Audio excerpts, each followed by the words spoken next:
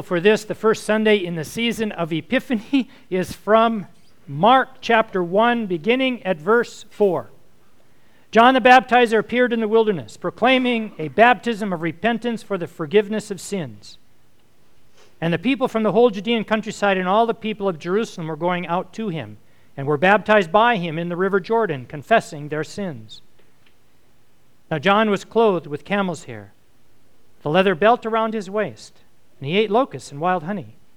He proclaimed, "The one who is more powerful than I is coming after me. I am not worthy to stoop down and untie the thong of his sandals. I have baptized you with water, but he will baptize you with the Holy Spirit." In those days, Jesus came from Nazareth of Galilee and was baptized by John in the Jordan. And just as he was coming up out of the water, he saw the heavens torn apart and the Spirit descending like a dove on him. And a voice came from heaven, "You are my Son, the beloved. With you I am well pleased." This is the gospel of the Lord. Thanks be to God. Please be seated. Grace to all of you and peace from God our Creator and from our Lord and from our Savior Jesus the Christ. Amen. Let us bow our heads in prayer. Great and glorious God, as we begin this new year, we pray your Spirit be with us. As we begin this new season of Epiphany, we pray that you would allow us to see your presence out there in the world, in so many places that we might not expect. In this new year, help us to be a congregation that is outwardly focused, willing to serve the world around us, and be open to the message the world has to give back to us. Bless us now as we open our hearts and our minds to what you have to teach us this day. In Jesus' holy and blessed name we pray. Amen. New Year's Day 2018. We're on the shore of Lake Minnetonka, just on the western suburbs of Minneapolis. It's 0 degrees. A man approaches. He's wearing a snowmobile suit, big mittens, scarf around his neck, and a Minnesota Viking stocking cap on his head. He has a chainsaw in his right hand. He looks at the lake. He can see his own breath. And he walks about 20 steps out onto the ice. Puts the chainsaw down on the ice, pulls the starter cord, and it roars to life.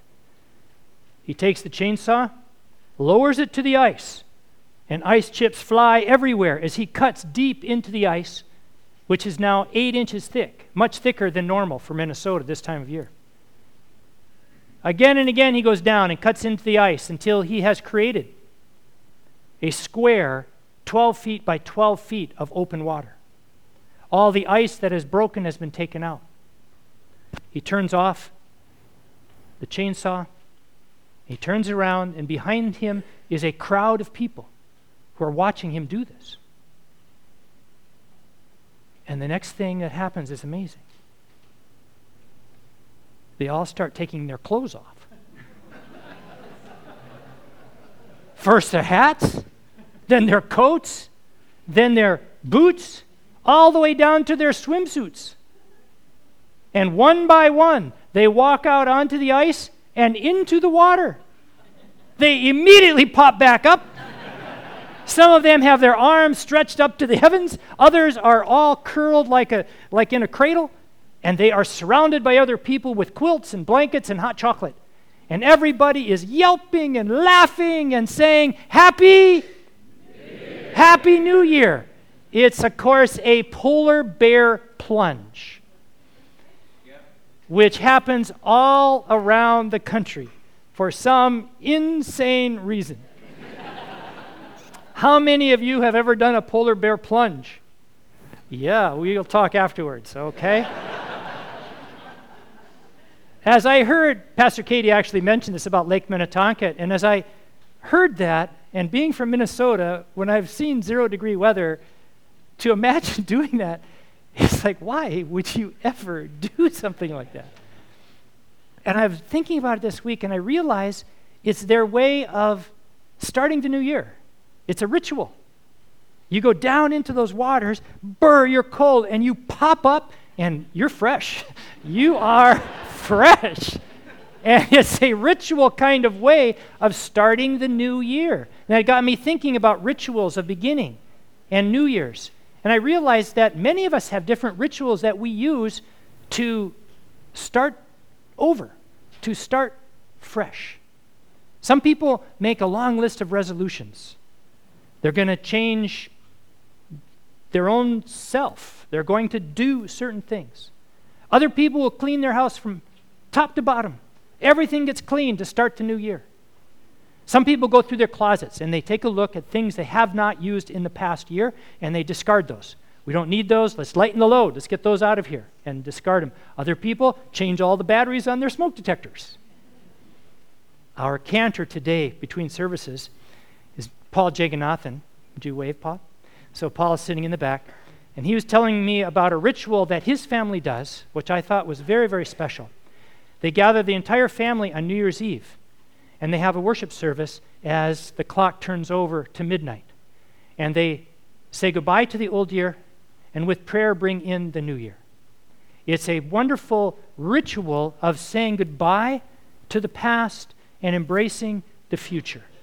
Letting go of whatever it was in the past that might hinder and embracing the new possibilities that are yet to come.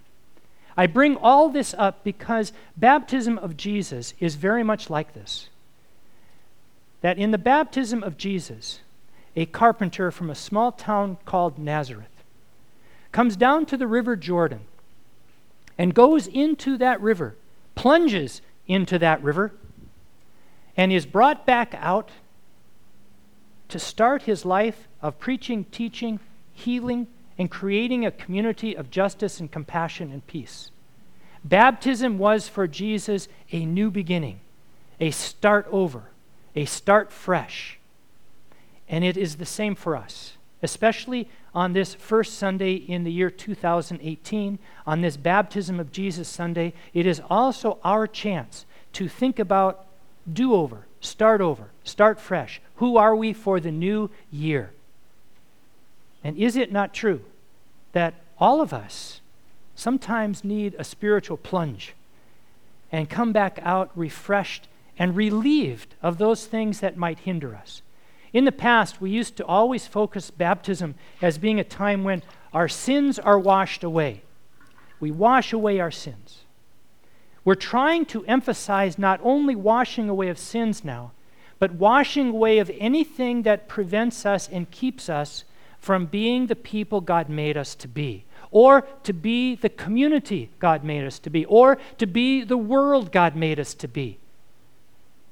So you think it's not just sin that hinders that.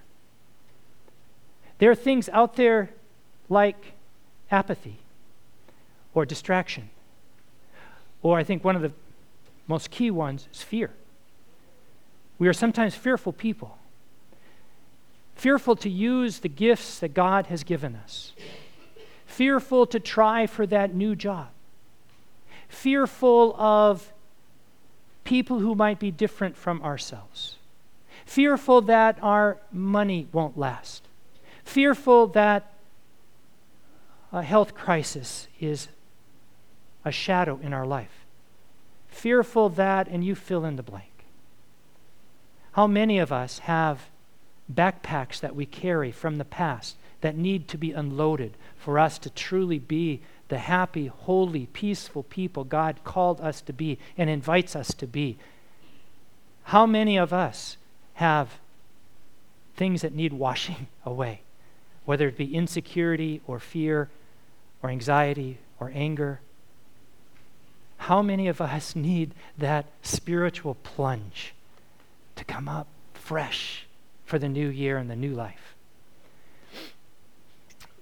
We had a bishop 30 years ago in this synod who talked about baptism as being a renewal, a start over. And he said, I need to remember my baptism every single day, and I do so when I take my morning shower. And I thought, well, this is odd. But then he kept talking about it, and he said, as I feel the warm water washing down over me, I know it cleanses me physically, but I also try to remember that I've been cleansed spiritually by the waters of baptism. And he confessed to us pastors that he had his doubts about his ability to be a bishop. And he said, when I let those waters flow over me, I think about my fears and my doubts and my insecurity. I think about the past that has not always been pleasant for me. I think about my own insecurities, and I let them go. This is a good image. Swirling down the drain. I remember it 30 years later. And often I remember that in the shower, to let those things go. Because today is a new day. Because today is a fresh start. And that's what baptism is all about. Martin Luther used to talk about baptism as something we should remember every single day, and especially when we come to church. He said you ought to look for the waters of baptism when you come to church and go touch them and get wet. And let those waters wash over you. Make the sign of the cross on your forehead, on your chest, and say, oh, yes, I forgot, but I am God's child. I am meant to be kind and compassionate and gracious and loving. I am meant to be a person of destiny, which we often forget. One of the rituals that I have around New Year's is to read some inspirational writing, some author who inspires me to be more than I am and more than I think I can be. I've read Martin Luther King Jr., Teresa of Avila. This year I read Abraham Lincoln. He's a great president. You all know Abraham Lincoln. You may not know these words that he shared with us, but if you listen and read carefully his words, you realize there is a person of optimism and holiness, the kind of person, the kind of world that I think Jesus was trying to create. Here are some of his words that I read this year. Abraham Lincoln. I destroy my enemies when I make them my friends. My concern is not whether God is on our side, but rather if we are on God's side. Give me 6 hours to chop down a tree, and I will take the first 4 hours sharpening my axe. Do not worry whether or not you are recognized. Rather, strive to be worthy of recognition. I have always found that mercy bears richer fruits than strict justice. Most folks are as happy as they decide to be. I don't like that person. I must get to know him better. We should be too big to take offense and too noble to give offense. And in his second inaugural address, when the country was polarized north and south, he wrote, with malice toward none and charity for all, let us bind up the nation's wounds. We are not enemies, but friends. I read words like that, and they are not only inspirational, but they have the tendency of washing away all of my shallowness and helping me pop up to a new kind of vision.